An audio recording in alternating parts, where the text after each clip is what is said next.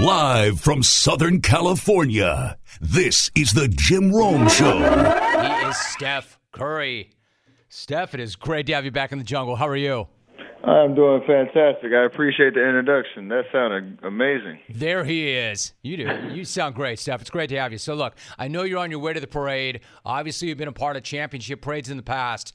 But when you consider everything that this team has been through since 2019, how good and maybe how different is this parade going to feel to you? It's going to be special because, like you said, we've, from 2017, 2018, that run we had was amazing, and it was built on our core. Obviously, KD, some amazing talent and some amazing work that we put in.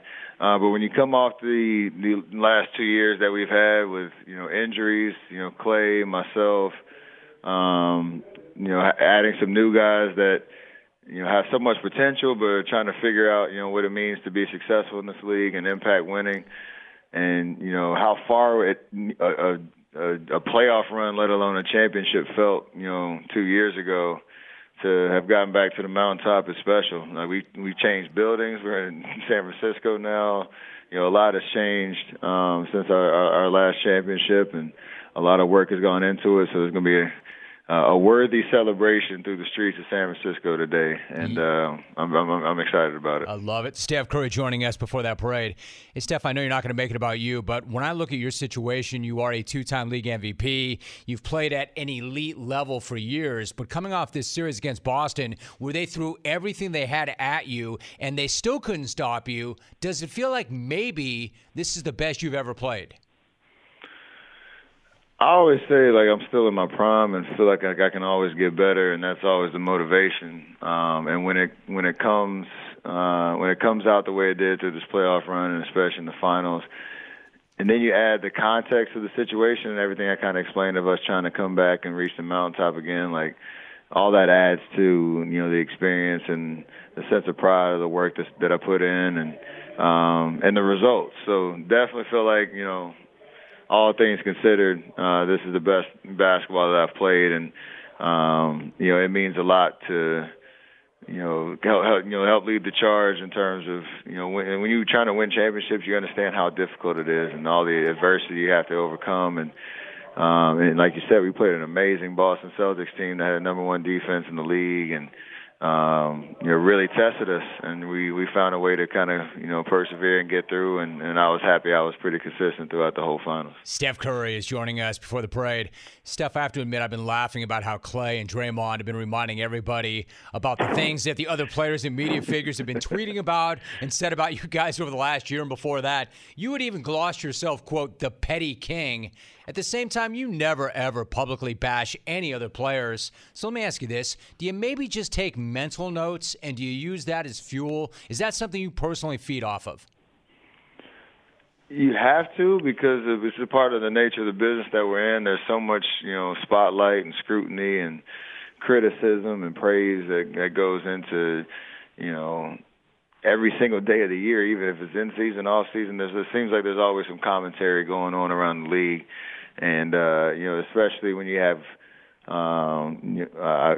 experts that are giving their opinions on who we are as a team and what we're capable of, and nobody believes that you can be successful, you can be a championship contender, and all that type of stuff, and all those opinions are, I think, colored with a lot of different flair and dramatics. We always feed off it. I don't really respond to it in the moment, but you hear everything, and you carry it. And I think for me, that's why I had so much emotion coming out, after the horn came out of Game 6, because I knew all the talk around us. I knew how hard it was for us to get back here, and on top of that, you have so many people that are just throwing so much shade at you along the way, and that's definitely motivation for sure. We were talking to Steph Curry. Steph, when you lay that out, and I saw that emotion, I think everybody did, and you've talked about this journey, so you start to get a sense of why this means so much to you.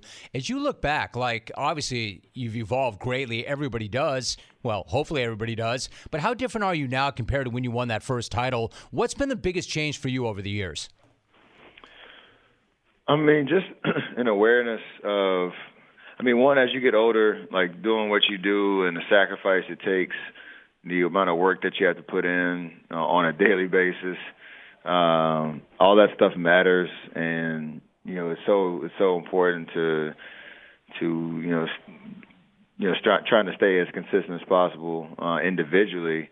To do what I need to do out there on the court. So there's an understanding of what it takes there, but it's also just an awareness of maintaining our championship DNA. I said that a lot this year in terms of me, Draymond, Clay, Andre, Kevon Looney, guys that have been on the stage before. Like, we understand what it takes, but you have to be able to pass that knowledge off to the young guys that are going to be out there, playing significant minutes in meaningful games. And the awareness and, I guess, the way that you can make that as approachable as possible and give them as much confidence as possible, as they're going through these experiences for the first time, that, it tests your leadership on a daily basis. And that's as important as what you do on the court, because you have to have guys, 1 through 15, everybody has to be ready, especially the way that we play. So to be able to run that back and recreate that with this group is something that myself, Draymond, Clay will remember for a long time, because I think that the awareness and the perspective that we've gained over these years, it all matters. We're talking to Steph Curry. Steph, I'm glad you brought up the championship DNA, because you have been talking about that, and you just mentioned how important it is to pass it along to the younger guys. But could you describe and define what it is exactly? When you talk about championship DNA, what do you mean? When you go through that first run, I think when you look back at 14, 15, like, you have so much confidence, and I'm borderline like stubbornness, because you haven't accomplished it before, but you're trying to manifest it for the first time, and then you look up and say, oh, we just won that championship, and this is an amazing feeling. But when you have that confidence and you build on that every single year, you understand the details of, okay, regular season game 28, we're playing the 13th ranked or team in the Western Conference, whoever that is. You might win that game, but can you actually be accountable to yourself on, or did the way that we played tonight, is that going to lead to success in the playoffs? And that's the standard that you carry every single day and how we measure ourselves. But you only know that unless you've gone through it before. So we've carried that, through all the highs and lows of these last, 7 years. And I think, the respect that comes with what we say and how we say it and when we say it, these young guys, they really respond to it because they know we've been there before. So all that matters. And then the last thing is this, when you get into that environment, in a hostile environment, in the finals in Boston, game 3 and 4, the crowd's into it. Like, we've been in those environments before, and we know how to handle it, and we know how to respond. And, we've won 27, or we won a road game in 27 straight series, which is one of those records that might never be broken because of how hard it is to win on the road in the playoffs. Didn't mean to interrupt you. It's an insane number. That is an insane stat to me. Steph Curry joining me for a few more moments. Now, Steph, there's so many things, obviously, it's out of your control. So I'm curious about this. Bob Myers was on the show a few weeks back, and we talked about June of 2019. And that's when the team lost in the finals. Clay got hurt. Kevin Durant left shortly thereafter. At that point, you're obviously forever optimistic, but there are so many things out of your control. Was there ever any time where you thought to yourself, man, it's been a hell of a run, but the era is over? I mean, I'll probably say right after I broke my hand in the 2019-2020 season. We were 5 games in. Clay was still out with his ACL injury. Draymond had some bumps and bruises. I break my hand. I'm out 4 months. That was when I felt the most removed from not only the team, but just the road to, becoming a relevant team again. You're dealing with rehabs. Your whole routine is kind of shook up in terms of, practices and games, and just even, being part of the group. So at that point, that's where you feel the most, detached, and you realize the road is going to be long and hard. But I think everything from that one game I came back right before the pandemic hit, and I played one game against Toronto after I finished my hand rehab.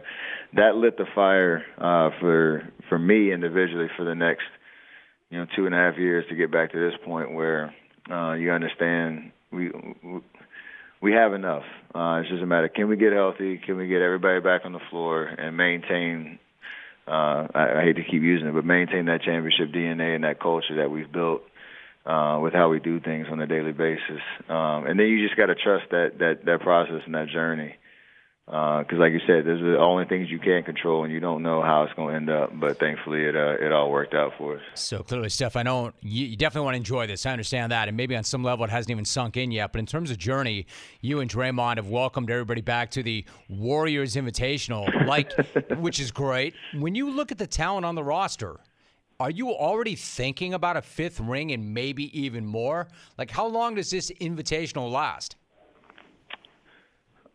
I mean, I've already started to kind of imagine when you add a healthy James Wiseman, you try to bring everybody that played a key role in our success this year, bring them back. We got, like you said, Bob Myers has done an amazing job putting a competitive team, the right pieces together. I know we have some decisions on extensions and signings and stuff like that, but all those decisions are made a lot easier when you win. And so, hopefully we have a good summer on that front. We can retool. And like you said, I think Andrew Wiggins said it, and I love that it came from him knowing, his journey, and now that he's stamped and he's a champ now.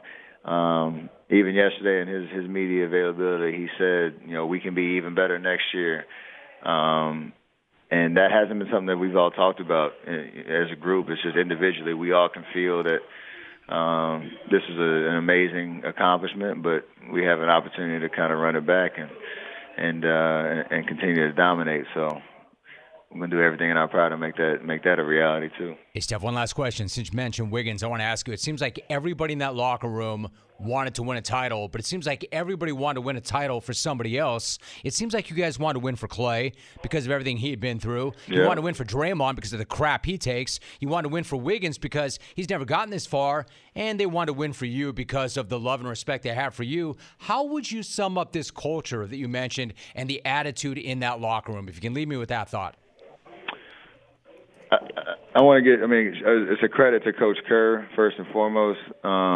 When he first took the job, he understood what type of group he was taking over. And, that was me, Klay, Draymond, coming into our prime, really taking the next step as that championship core that could figure it out. And then he came in with such humility that he wanted to unlock us something in us that could help us get to the next level. But it was about the players. It was about the guys in the locker room and how all the pieces fit. And that's been the messaging ever since. Every year we run it back. He does an amazing job of, communicating with, the roster from top to bottom on it takes everybody to win at this level. Whether you're playing 40 minutes or whether you're playing 2 minutes or anywhere in between, like you are a part of that process. And I think everybody really believes that. And me, Klay, and Draymond try to embody that. Every day that we go out there and hoop. And so when you get guys like Wiggins, guys like Jordan Poole, guys like Otto Porter and Nemanja Bjelica, and they come in and they hear that message, they get empowered by that, and then hopefully the results follow. So there's a selfless attitude amongst everybody because we understand that it's not just about one person. I mean, everybody has to do their job and play their role and do it to the best of their ability. And when you do that, good things happen. Seems to me that's summed up perfectly. He's a 4-time champ, a Finals MVP, a 2-time league MVP, an 8-time All-Star, all-time leader in threes, member of that 75th anniversary team, and getting ready for the parade. Steph, what can I say? I know you got a big, big day in front of you. Can't tell you how much I appreciate you starting your day with us. Great to have you back in the jungle, Steph, and congrats on the win. Really good to talk to you. Yes, sir. Always a pleasure, man. Appreciate you. Yes, sir. Appreciate you, Steph.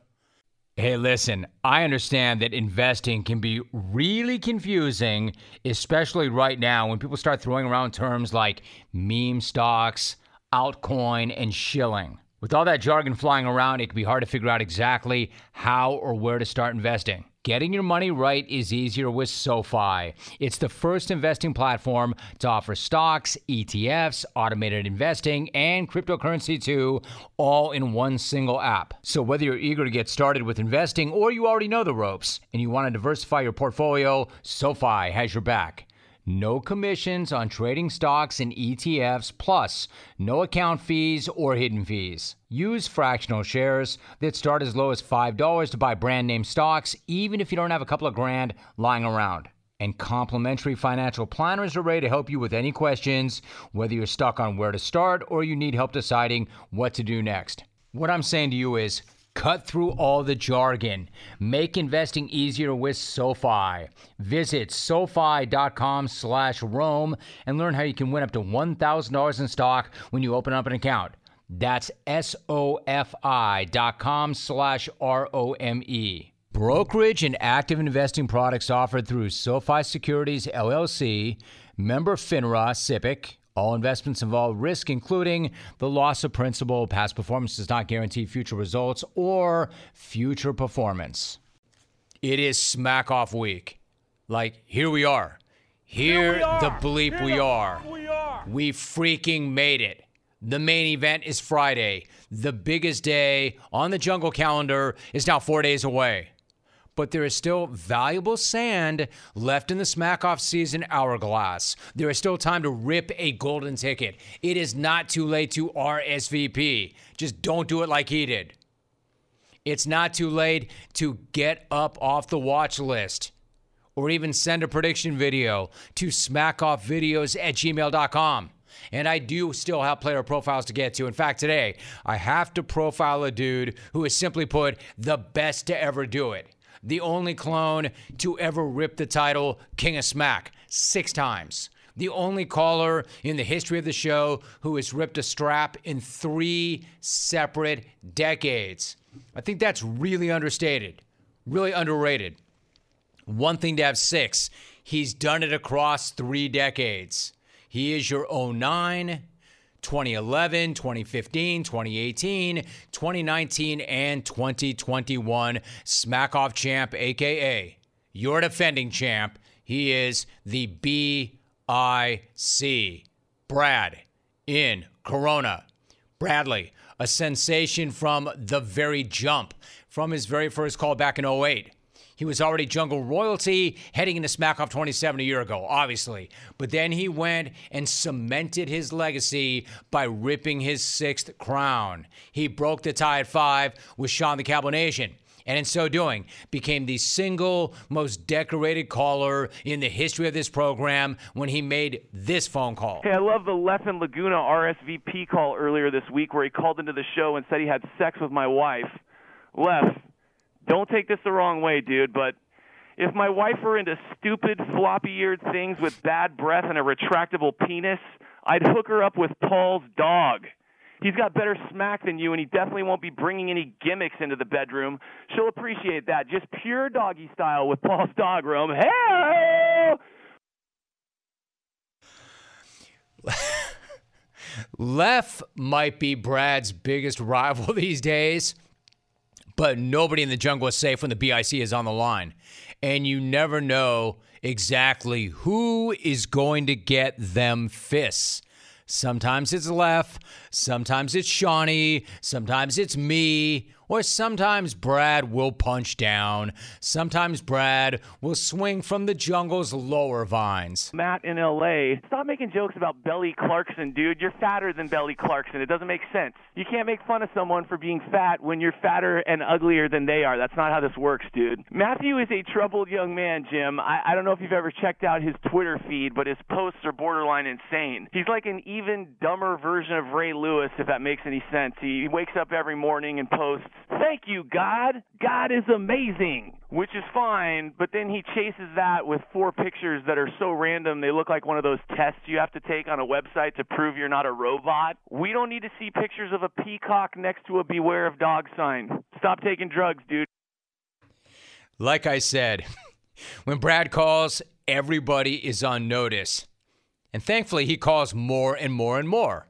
So a few years back, he was a once-a-year caller. Now, he was good enough that he would call once a year, generally not about sports, show up, take the money, and then be gone until the next year when he would call up, generally not about sports, take the money, and then be gone. However, he's been a lot more active. A lot more active in 2022. In fact, he has made multiple calls in 2022. And even he has made accurate and hilarious Super Bowl predictions. So Buffalo fans, Rick in Buffalo, listen closely. Hexy poo, I put a hex on you. That should do it. Jim, let me explain to you what's going to happen to the Bills if they get by the Chiefs this weekend. And it's the same thing that happens to Rick in Buffalo every year when he gets to the big show. Disappointing performance and a loss against some white trash dude from a town nobody's ever heard of. That's right, Jim. 3 words. Joe freaking Burrow. Remember it. Super Bowl final. Bengals 36. Rams 21. I mean, yes, that was in fact Brad predicting a Bengals-Rams Super Bowl matchup back in January. I mean, on the one hand, that does not sound very much like Brad at all. However, like great champions, he has evolved. He has improved. He has honed his smack over the years. Like, imagine the best of the best still trying to get better, like Steph Curry. When Steph Curry called in the first segment, he said, look, I still feel like there's more there. I still feel like I can improve. Like, Brad is like Steph Curry, except Steph is one of the best to ever do it. We can have that debate, that Mount Rushmore, Mount Crapmore debate. There is no debate with Brad. Brad is the best. Brad is the best to ever do it. He is the GOAT, but he's still improving. In fact, to the point where it almost feels effortless and better than ever. When I said to Steph, when you consider how good Boston is defensively and how hard they came at you and what they threw at you, did you feel like you played your best basketball to date? And he answered that question the way he did. I would make the same point about Brad. Everybody's coming for this guy. He's got the biggest bullseye on his back ever. And he still seems more comfortable and more at ease and better at it than he has ever been. Case in point, his RSVP call last month. So I got a quick request for this year's Smack Off before I go. Can we update the places that people live in? I feel like a lot of the guys on the show aren't really living in the cities we associate them with anymore. And I think to be fair, we just need to update everyone and make people known by where they actually live. Like Vic in NoCal is really Vic in Baja. Mark in Boston is really Mark in Florida. And as you know, Jim, Cal in Vegas recently relocated to heaven. R.I.P. Cal. Stucknut didn't post the odds of you winning this year, but they're the same as they were last year. All right, happy Memorial Day, Jimbo. I'll see you on the 24th. Can't wait, Bradley. It should surprise absolutely nobody at all that Stucknut, the unofficial odds maker, has got Brad as the favorite at 2-1 to win his seventh Smack Off on Friday. And he hasn't won any of those as a coach or an executive. All 6 have been as a player. And he's looking to make it 7. And I'm going to say he's in his prime. I'm going to say he is on top of his game still yet. He is not just the most decorated Smack-Off caller ever. He is also on the best run of results ever. His last 4 Smack-Off results have been first, second, first. So he's on one. Now he's trying to make it 4 straps in 5 years. Something only previously accomplished by Shawnee.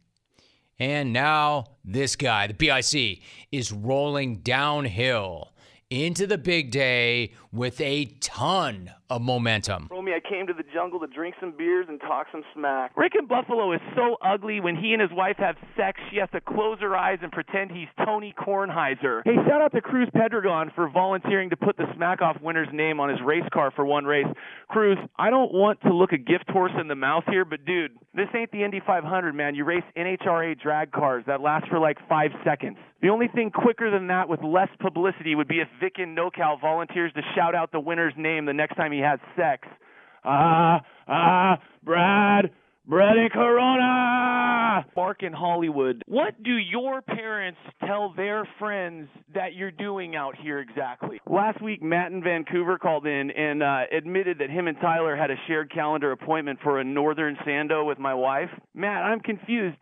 When you kick my wife out of your northern Sando, that just leaves 2 dudes left in the Sando? So it's an all-meat, protein-style Canadian Sando? If the Mant brothers were horse owners, their stables would consist of 1 Zenyatta, that's you, Jim, and about 50 of those zebra-painted donkeys that tourists take pictures with when they go down to Mexico. I afraid he won this thing last year and he took the computer as his prize? Giving a 92-year-old guy a computer is borderline elder abuse, Rome. I'm not saying times are hard for Mark in Hollywood, Jim. What I am saying is the only acting work he's had lately consists of trying to convince the cashier at Walmart that the dog food he buys once a week is actually for a dog and not for him to chow down on in the parking lot like they've caught him doing on the regular. Seriously, Rome, I don't know if you've seen Left's ears lately, but I'm pretty sure with those radar dishes tacked to the sides of his head that dude can listen to your show without ever actually turning on his radio. Rumor has it he can hear a whisper from over 50 miles away. Hey, Left, you're a gimmicky little bitch.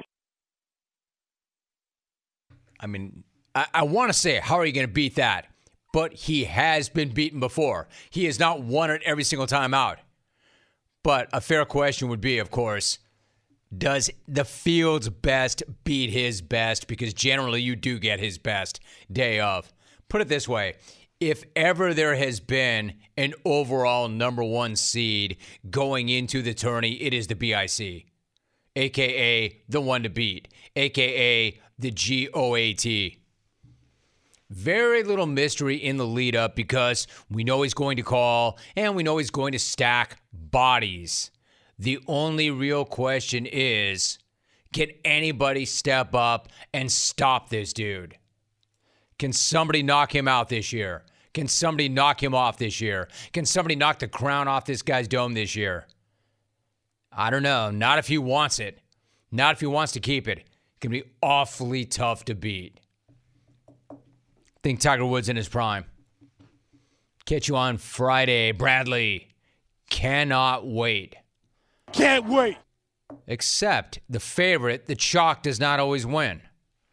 And there are a lot of runners in this race. It's going to be good. That's awesome, though. Are you craving some protein after a good workout? Do not make a shake or eat a bar. Instead, grab a bag of beef jerky from Old Trapper. Why Old Trapper? Because Old Trapper beef jerky is tasty and tender, and it's made with real strips of steak and quality spices that are smoked over a wood fire. Old Trapper is a family-owned business that takes smoked beef extremely seriously, and you can taste it in every single bite. I mean, who wants dried-out, tough beef in a bag? No one. It's like eating a shoe. Old Trapper is the real deal, and it comes in 4 amazing flavors. Old Fashioned is sweetened with a touch of brown sugar goodness, teriyaki, peppered, and hot and spicy for those of you who like to take things up a notch. Next time you want a great protein and energy snack that you can have anytime, anywhere, grab some Old Trapper beef jerky. Look for Old Trapper in the Clearview bag. That way you can see the quality you're buying. Look for it in major retail stores near you. If you don't see it, ask for it by name, because no other jerky compares Old Trapper with your beef. Ray in SA. Good to have you, Ray. What's going on? Not too much, Jim. Hey, was that chalk? Joe was right. That did sound like a dude with a Hispanic accent. Hey, Jim, you said you're looking for RSVPs, and you said you wanted to, if you wanted to get into big events, to call an RSVP. Well, Ray is calling you to give his RSVP. It is proper etiquette. So, here it goes. Yes, Ray is going to attend the Smack Off Watch party hosted by Matt in L.A. and Ryan in Sacktown and Beauregard. And yes, it will be at Beauregard's Palatial Estate in Pacific Palisades. And yes, he does have a clay tennis court. As you know, Jim, the boys in Green Bay are having a Smack Off Watch party also. He's not going to Green Bay. You like it out there? It's all factories. Anyways, Fabian and Ray are going. That's not a good call. No. I don't like it in here, Ray. No offense. I don't like that call. Not a very good call. Ray, exactly what were you RSVPing for? Were you RSVPing to watch the event? at Beauregard's house? When I say RSVP, you can't be some rando and RSVP to something you have not been invited to. The point of the RSVP is you receive an invitation and then you let the host know we will or will not be in attendance. But you have to be invited in order to RSVP. When I say to you that's proper etiquette, that's what I mean. That's proper etiquette. My brother, you have not been invited anywhere. Not by me. Will. Good to have you, Will. How are you? I'm good, Jim. Thanks for having me. You got I just wanted to say belated welcome back to Alvy and apologize on behalf of the clones making fun of him, saying that he calls his bedroom, quote, Pound Town. So I want to stand up for Alvy and give it back to the clones. So I heard Rick in Buffalo calls his bedroom the ICU because he's got medical equipment on the walls for when his heart gives out. James in Portland, I heard he calls it formerly the Shrine of Albin DeLauro, complete with candles and a cardboard cutout of Alvy smashing a bug. Abigail calls it Volume Home Center because it's for the do-it-yourselfers. Brad and Corona, no comment. Thank you for keeping Paul's dog from winning the smack off. Speaking of Paul's dog, I hear he actually has two names for where the magic happens. Yeah, it's called Paul's Leg and Paul's Pillow. Finally, I hear girls call Mark in Hollywood bedroom Afghanistan because he always withdraws early and no one's really happy with how it ended. Or the Browns front office showing up to Baker's house. That's not a good call. No. You don't like that call. I don't like that call. Not a very good call. Man, respect for taking some big swings, but you're coming out your cleats. Like, that call had a little bit of everything. There was a moment where I thought to myself, this is not amusing at all. He's not going to make it 5 more seconds. Then he somehow got back on track, and it was kind of funny. He turned a couple of pretty good lines, and then went with this Afghanistan crack. Trade pros. Whether you specialize in service or new construction, Ferguson knows firsthand how much work goes into a long day on the job, which is why we're committed to offering the products and solutions to get every job done right. With over 1,000 locations, an unmatched selection of specialty products, tools, and supplies, our pro pickup and same or next day delivery, you can trust that doing business with Ferguson will be the easiest part of your hard day's work. Visit Ferguson.com to find a counter location near you. He is Robert Lucetich. Robert, oh man, what's going on? How are you?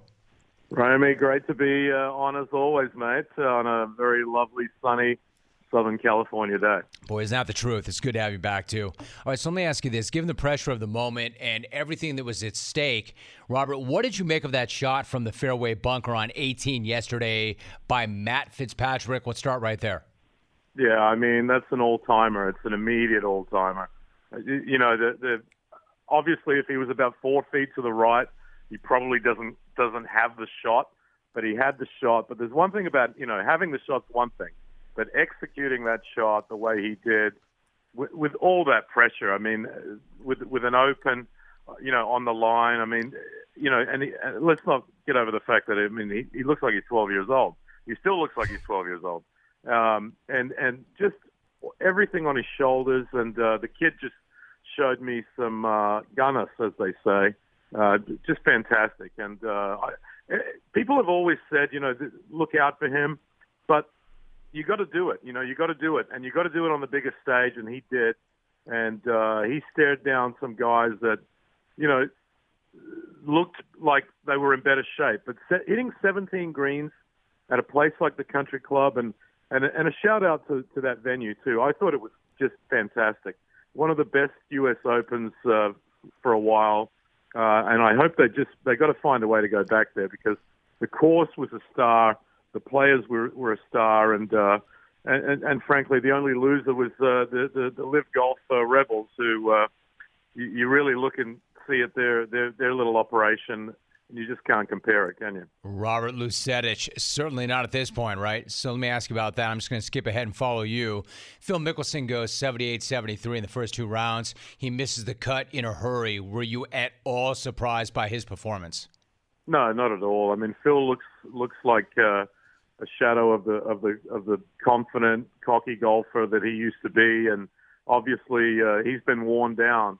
And a lot of it is his own doing. I certainly am not going to justify the things that obviously he's done. I mean, the gambling was out of control. He's admitted that.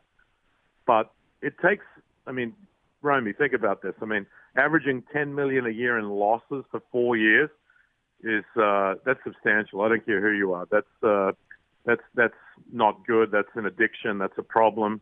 And obviously he's being, now that all of this is out in the open, I think he's very embarrassed. I think he feels humiliated, and he looks it. He just looks the shell of the guy that, you know, he always felt he could just work the room, and he didn't look like that. And beyond the personal drama with Phil, I mean, you know, the guy is 52 years old. I mean, he's not winning. I mean, what he did to win that PGA is still astounding, and it'll be one of the greatest achievements in golf majors history. But he didn't have another top 10 in the season. So, you know, Phil's days of lording over professional golf are over, and you know, he took the money, and so be it. But yeah, not a good week for Phil Mickelson. Not a good week for Greg Norman. Not a good week for the Live Golf Tour. Talking to Robert Lusetich, so let me follow you on that too, Robert. Like, I'm sure the PGA Tour really enjoyed the fact that many of the Live golfers fell on their faces at the U.S. Open. Now that we've had one Live golf event, what are your early impressions of the quality of golf on that tour and the quality of the experience for the fans? Well, look, my old boss from Fox Sports, David Hill, is one of the greatest, I believe, one of the greatest innovative sports TV executives ever. What he did with cricket in Australia, what he did with the Premier League in England, then he comes to the US and just completely, I think, changed the way the NFL was watched on television here. Baseball, I mean, he's doing. I thought he did a good job. I liked the broadcast. I do not like, you know, he's introduced a very NASCAR feel to the graphics on the front on the screen with the teams. I think it's gimmicky, personally. But I'm more of a traditionalist. So I think that golf was designed to begin on the first tee and end on the 18th green, not winning a tournament on the 7th green, you know, on a Saturday afternoon. I think that's weird. But it's about trying to be a little bit faster. The pacing's faster. The action is faster. And I see where they're going with it. But you know, let's be clear here. The average age of the guys they're signing are, you know, low 40s, and look at that leaderboard from yesterday. They're all in their 20s.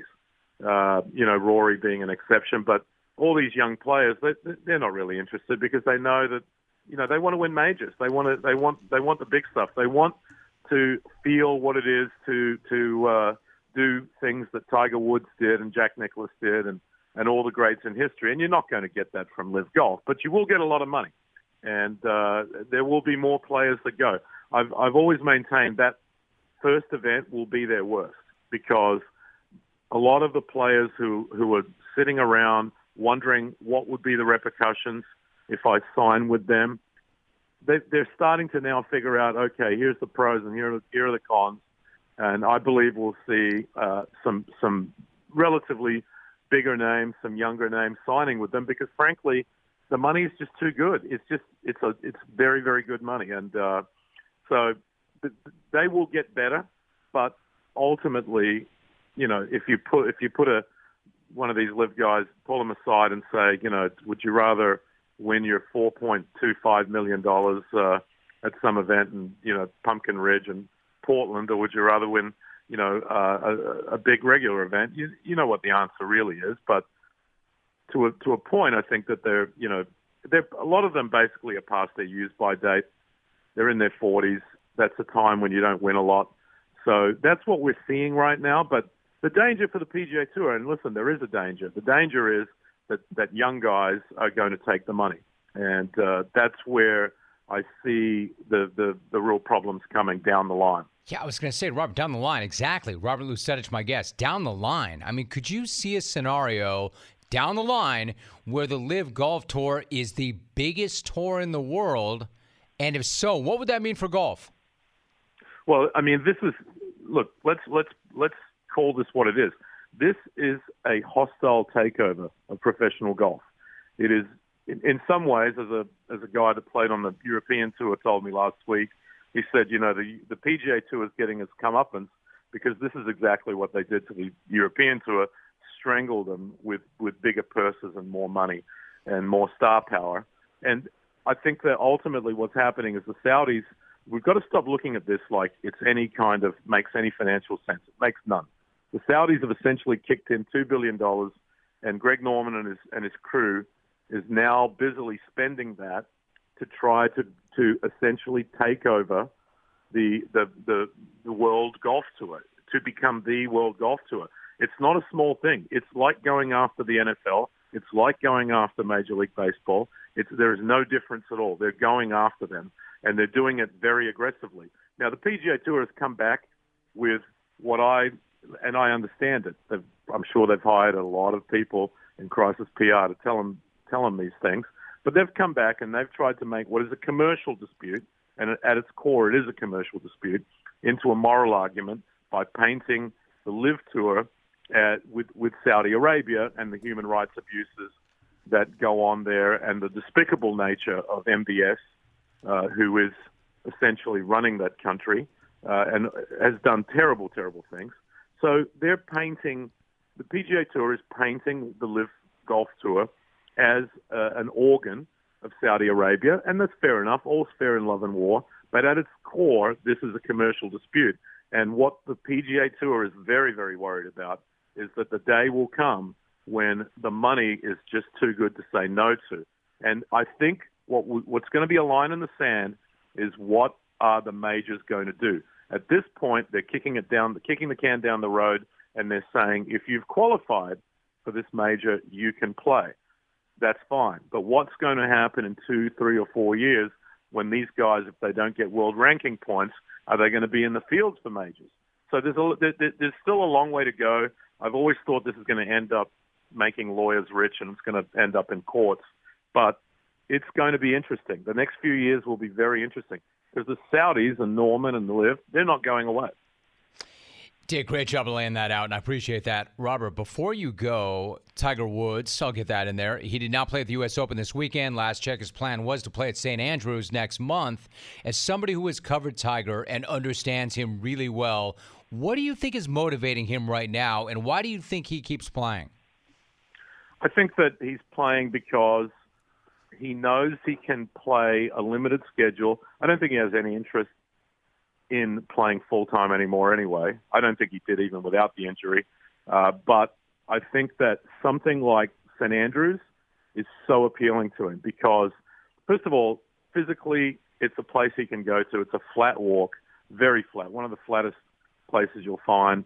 It's a great place. But what is really appealing to him, I think, well, apart from the fact that he's won there twice, obviously, is that he will be able to play that golf course without having to worry about guys hitting at 350 and 360 yards and distance being an issue because it is a strategic golf course.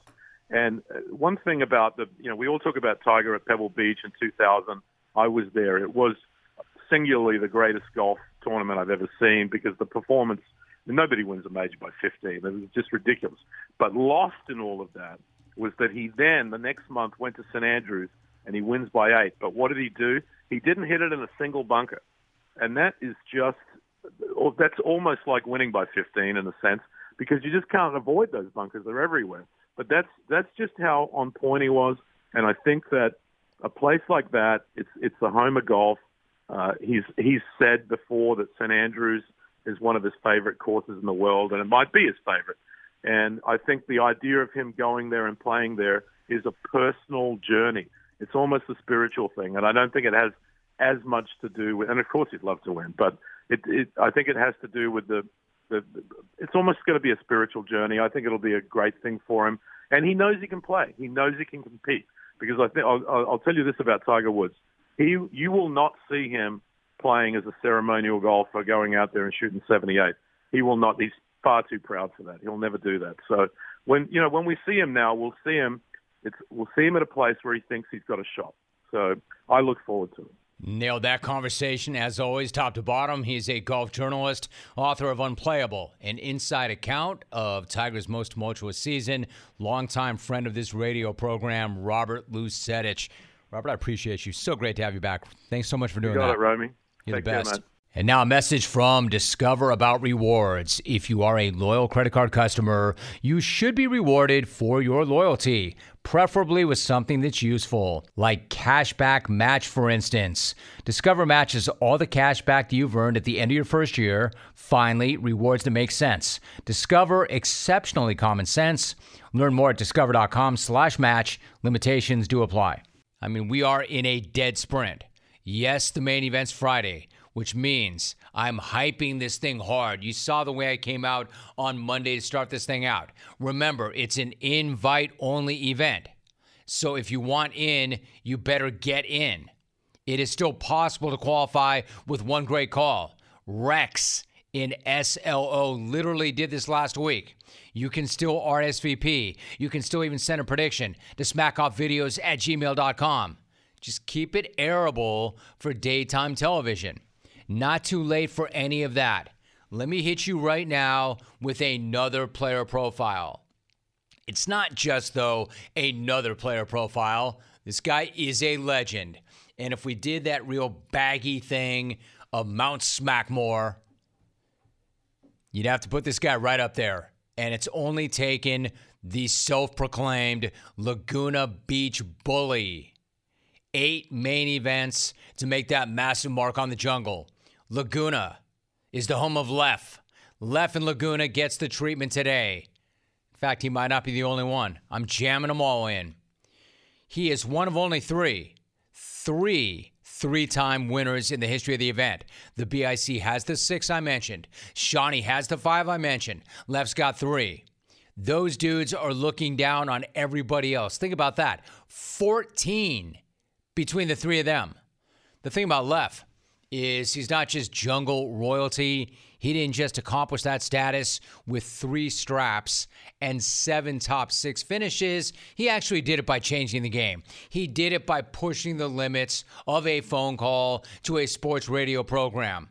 I mean, this is the dude who called the smack off from a freaking helicopter. He buzzed our tower back in 2015. And Jim, you can probably hear the Eurochopter EC-125 buzzing in the background, but I bet you can probably hear it even better because I'm right outside the O'Reilly Auto Parts studio for reals. Jim, that blue chopper right outside the window, that's me. Riding shotguns, Randall, he washed your windows 4 weeks ago. And our pilot trending on Twitter today, Captain Steve Wonder. Thing is, Captain Steve Wonder. Yeah, I see what you did there. The thing is, that wasn't him with some sound drop or sound library. It was insane.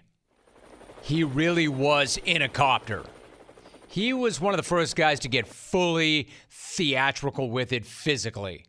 And that was only the beginning, because if you buzz the tower with a helicopter, what do you do for the next thing? What do you do next year?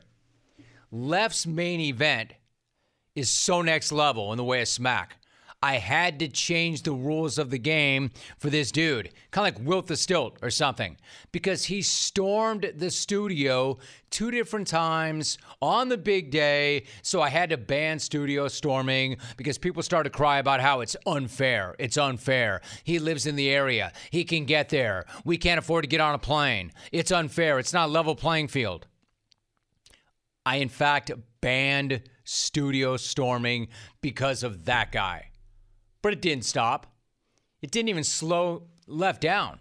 He still came back and he ripped the strap at Smackoff 26 2 years ago on the strength of this Shawnee takedown. Shawnee, so not a good look when the bridal party arrives on a cattle trailer and the audience starts bidding during the maid of honor speech. But my biggest concern, whoever was staying in that hotel room below yours, wondering if the bed Big Sean is making love on is going to come crashing through the ceiling like you're the Kool-Aid guy.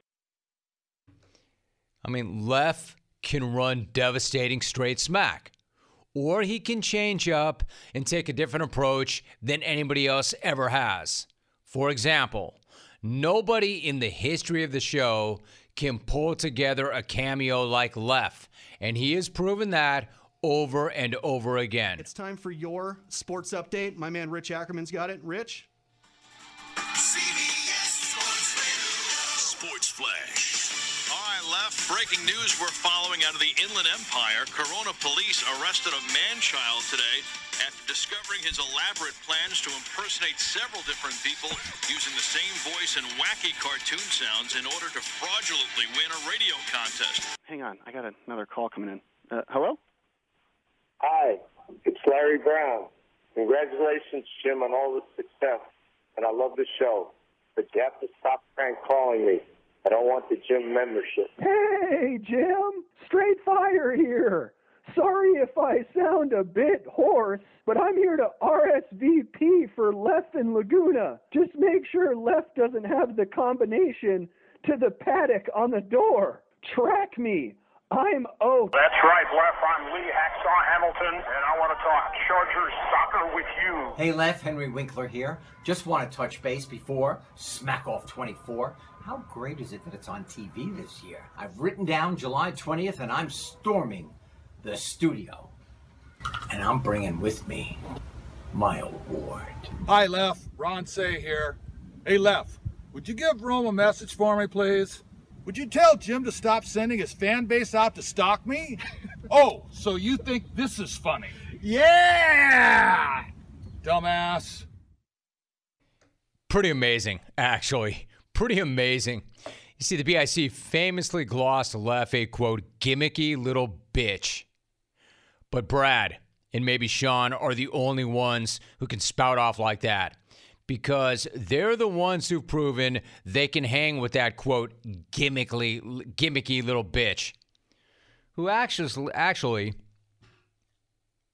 wow, I wish he weren't a gimmicky little bitch. Be easier for me to get out. He's not, though. These guys, that was all legitimate. Legitimately Larry Brown. Legitimately Ron Say. Legitimately Fonzarelli. All legit. And very entertaining and creative and hilarious, and without question one of the best callers ever to do it. However, Left might have had his worst call ever to the Smack Off last year when a bit about a Brad tattoo fell way short of his lofty standards. I didn't just print stuff on some underwear, Jimmy. I went a little bit more permanent. I had Brad's face permanently tattooed on my left butt cheek. Luckily, the tattoo came with free gray ink updates so I can keep up with Brad's aging lettuce. And, Brad, let me know if you ever get Botox in that wrinkled face so I can mix in some more hamstring curls at the gym, all right? So, Brad, you and the other lames in the war room, grab those 2018 white panties, put them on a stick, and start waving them around in surrender. Now, it doesn't matter if they bury me upside down when I die, Jimmy, because, Brad, you can kiss my ass forever, you goofy, goofy bitch. Not his best idea. But notice, the dude is never afraid to take that big swing, that wild swing. And notice in that call, just like the year before, he came out here hunting big game. He knows to be the man, you got to beat the man. The biggest game. So 2 years ago, Left's fist connected with Shawnee's face. Last year, Left whiffed on Brad's mug because Brad slipped that punch. It happens. Honestly, to me, it just makes this guy even more dangerous come Friday. Because if you don't think that the Laguna Beach bully is gearing up to dole out some vengeance, then you do not know Left. And he's more than a gimmicky little bitch. That's part of what he does. However, there's way more to him than that. And I think he made that point pretty clear with his RSVP last Friday. I wanted to clear the air. Caleb in Green Bay has finally landed a girlfriend, Jimmy. And this is a little exotic, but she's from another nation. His imagination, Jim, let's just say intimacy for our boy Caleb is a DIY project. But Jim gave Caleb props. And I do think he's the best to ever win it. I love that topic. But, Jimmy, I'm more interested in who the worst that's ever won it is. Because if Vic and NoCal doesn't close his eyes and hit a moonshot to the warning track last year, we're all calling him Vic Bra. So congrats, Silk. Your status is unchanged for another week. But, Jimmy, regarding Vic being the worst to never win it, I've long said he's got the game to do it. It's not a matter of if, but a matter of when. Jimmy, that's it for me. See you on the 24th, buddy. All right, I love that RSVP. Straight up game changer. He is prolific. He is dangerous. He's got the second best odds from Stucknut to rip the throne next week, and for good reason. And whether you like it or not, the reason is actually very simple. It's because he is one of the best and most decorated callers in Jungle history, period. I don't care where and when the smack-off is. You could hold that thing yesterday and I'll show up and win it. Effective immediately. I have hereby fired Team Left. All the writers, all the producers, Jimmy, they're just straight fired. Hey, Gino, thanks for that 5-minute RSVP that you won't be calling Friday. Remind me not to invite you to a party you can't attend because I don't need to read a 9-page regret letter. I do know what Benny and Wisco and Cheese have in common. They both stink worse than a Dane Cook butt biscuit. Caleb, I'd call more if I was like you. You know, no friends, no offspring, no access to sunlight. And if my mom did my laundry and laid it out on my race car bed. It's National Bring Your Dog to Work Day. So, Tyler and Edmonton, don't forget to roll down the window for your girlfriend on your way to work. And Mike, saying things twice isn't cool. Saying things twice isn't cool. Rick Pitino, what type of beer is this vampire drinking anyways? Budweiser? And Romy, I'm not saying rigor mortis is fully set in yet, but dude hasn't looked this stiff since he devoured that taco at that Italian restaurant. Did you see a helmet chipped the tooth of Aaron Judge? How in the hell did a helmet even find a tooth in this guy's gap mouth? And with that jack-o'-lantern mouth, people in New York have already started calling him Mr. October 31st. Did you know Joe Burrow is just the command Richard Gere shouts to his pet gerbil named Joe? War, Jacksonville Jaguars, Shahid Khan sporting that big brown lip sweater that looks like he gave him to Najee Davenport. Was this fight put on by Bellator or the Belly Tour? I mean, for God's sakes, Chael, have a take and suck in. Congrats on getting the show on Sirius XM. I mean, how cool is it that Sam Cassell and Willie McGee can now listen to me on extraterrestrial radio? And Jimmy, how great is it that Smack-Off falls in the only week without any pro sports? I mean, who scheduled this thing, Brad and Corona? I mean, dude has less interest in opening the sports section than Shaq Griffin has in opening a pickle jar. Brad, if the point of your pictures last year was to prove Americans are not all fat, maybe tell Reggie to keep his fat ass out of the reflection of your Ray-Ban. Brad versus the field. Dude, unless your nickname for me is The Field, I assume you're referencing his white trash backyard. Gimmicky little snitch. Legends never die, Romy. Hey, what a bet, punk? Whoa, whoa, Terrence, put the gun down. Hey, Bert says hello. Damn, I'm out of bullets. Time to die. I'm out. You gonna tell me that guy's got no shot? You're gonna tell me that this thing's already over? Come on. There's a reason why he's ripped it 3 times. Who you got now? The BIC or Lef or somebody else? Another player profile. Lef in Laguna. More than a gimmicky little bitch. As great a line as that is. Darren Waller is my guest. Darren, it's great to have you back. How are you? I'm doing great, Jim. Thanks for having me. So good to have you. So listen, before we get into football, something I appreciate talking to you about is your perspective on life. I understand you've done some traveling this offseason. I'm curious, where did you go and what was the experience like? 2 of the most notable travel experiences. I went to Zion National Park in Utah at the end of last season in January. I've never felt so small in the grand scheme of things, just being around those mountains and the size of the rocks and stuff. It was just amazing to look at. And then I just went to Lake Tahoe for a few days this past week. And I don't know, man, something about mountains and water and just great views and just silence that really does something for me, really helps me feel grounded. It's, you know, I want to get to 4 national parks, so that's what's up next for me. Hey, Darren, what is that? Can you explain that? I agree with you because I'm one of those guys who I like to get the work in and burn some calories and get some cardio done, but I like to get in, hammer it, get out, and just do it indoors, you know? But I realized it took me a long time to figure it out. It matters. The mountains, the water, the open air. Why is that so critical? I don't know, man. For me, I just feel like it brings me closer to my creator, you know, and just to see, just be in awe of, you know, what has been made and just the beauty of this world. And it just, you know, it just reminds me of like things that beautiful. I don't think they just happen by accident, you know. And it just reminds me that I'm not here by accident either, and that I have a purpose. And I don't know, I just feel very connected to all of that when I'm in areas like that. Darren Waller is joining us. I want to go back to something you said in April after you represented the Raiders in the city of Vegas at a number of events surrounding the draft. You said, quote, "My life up to this point, I still find it hard to believe that I'm able to do the things that I'm able to do. It's an honor, and I'm grateful." End of quote. I mean, what does it mean for you to be in the spot you're in right now and to be able to do these things? It's an amazing feeling, honestly, to be somebody that impacts the community around me in a positive way, impacts, the team I'm on, just the space that I'm in, the relationships that I have, just to, be somebody that's adding value to those situations and those moments instead of somebody that's, taken away from it or just being self-centered in it. So it's, the moment I, drop my guard, drop my desires, drop my fears and, selfish desires, my life gets better and has gotten better ever since, that very first day.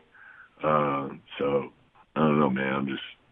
The gratitude never ends, but it's just awesome to just be a part of the good things in life that the world is trying to accomplish.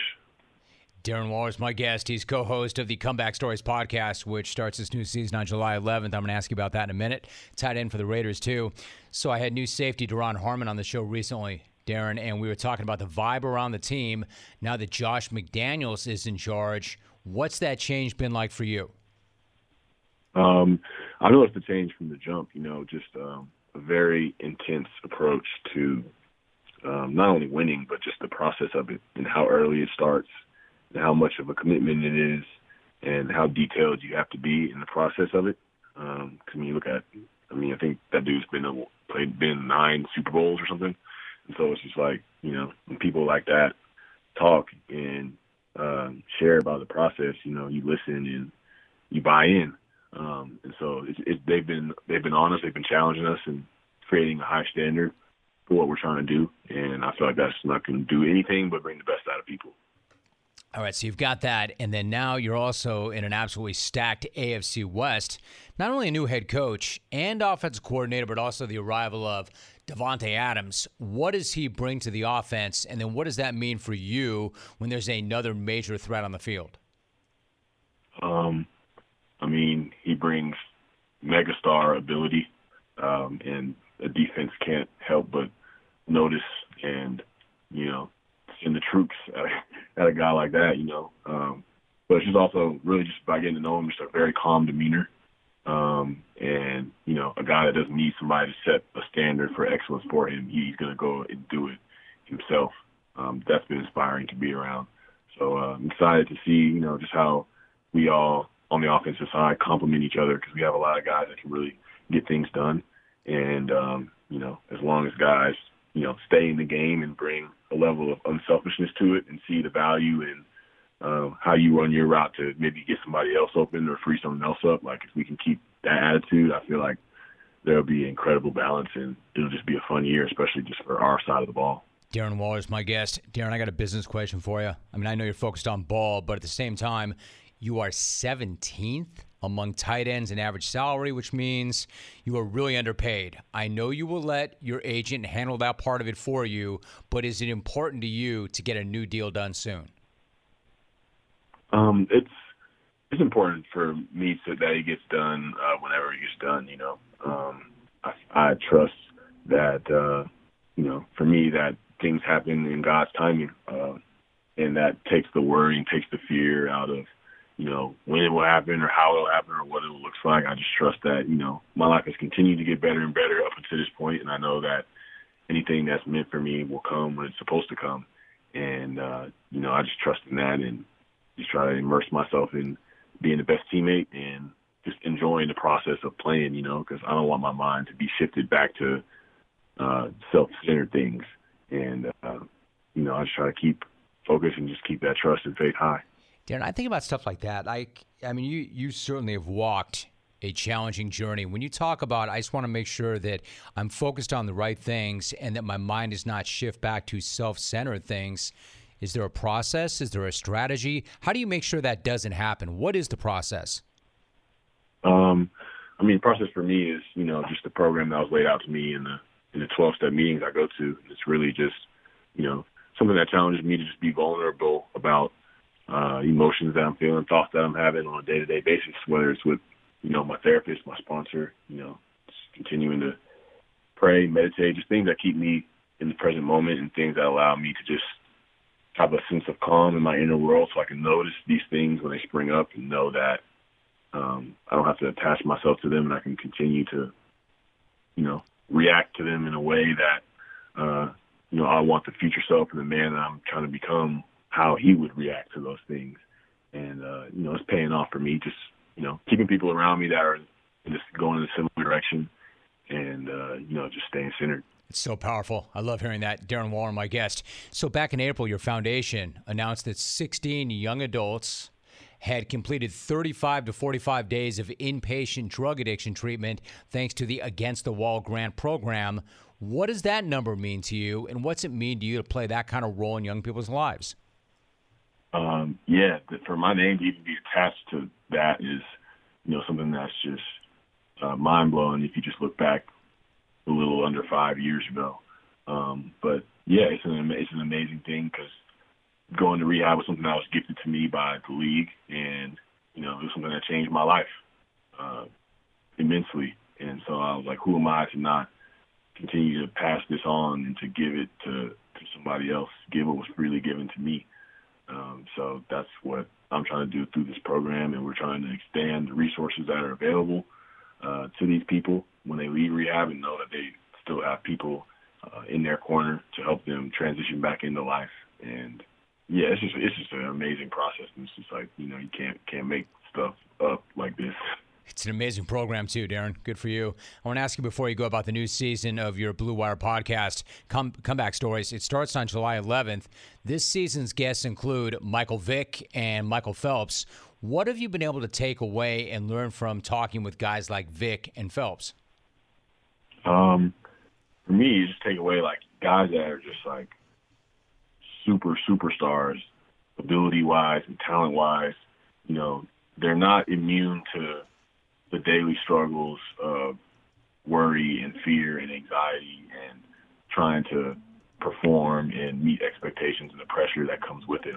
They still feel the same emotions that everybody else has, and it's just it gets you to the point where you think nobody's better than really anybody else. Just people have different experiences, different moments, different, series of events and adversity, but that common denominator for all people and all humanity is facing adversity. And you get people like them to get on and talk raw and honestly about it. I don't know, it just makes a much more shared human experience, and people can relate to that and take inspiration from it. I was going to say, especially if people open up and they share their thoughts. So really quickly, if the similarities are, hey, listen, we have anxieties. We're not that different. We have to face these kinds of challenges and adversity as well. Is there a common thread? Like you have your comeback story, they've got their comeback stories. Is there a common thread that runs through those that have overcome that kind of adversity? Yeah, I feel like all these people have had somebody that they could lean on. Michael Phelps talks about his wife. Mike Vick leaned on Tony Dungy. We talked to Steve Smith Sr. He's talking about the work that he's done with his therapist. I talk about how I go to therapy all the time. And, just you got to have people that you can be completely honest with about everything that you're going through, or, those things that you keep secret are going to keep chipping away at you and keep eating at you and keeping you in that place of just disgust, So I feel like just all these people have talked about people that they've leaned on, just an ability to remain coachable, remain teachable, and just remain humble throughout their processes, to know that, I've done a lot, accomplished a lot, but I still have a lot more to learn and a lot more areas to grow in. Darren, one last thought, just to follow up. Isn't it amazing that, not that long ago, and I mean not that long ago, it was absolute taboo for any athlete to talk about therapy because it was hammered from day one. You did not show any weakness. You don't say anything like that. I mean, where would we be without this open dialogue and conversation about therapy? And who knows how many people it's helped and how many it will still help. I mean, thankfully, late in coming, but better late than never. Absolutely. Yeah, we can only, grow at the rate that we can. There's been a lot of progress made, and, I want to be a part of that movement because I feel like a lot of mind states and, ideas as men that we should carry and that we should embody don't really serve us anymore. I always say, like, I'm learning pretty much everything that I've learned since I was a kid on what a man is and how I should be approaching this world. And, I want to use my voice to talk about that because I know the feeling that it gives me on a day-to-day basis to be free of those old mindsets and those old ideas that don't serve me anymore. Couldn't respect or admire you anymore, Darren. Really appreciate the conversation. Really powerful stuff. Remember, he is the co-host of Comeback Stories podcast. It gets underway with a new season on July 11th. A tight end for the Raiders, Pro Bowler as well. Darren Waller, my guest. Darren, thanks a million. Great to have you back on. I do appreciate the relationship. Yeah, thanks, Jim. Always a pleasure.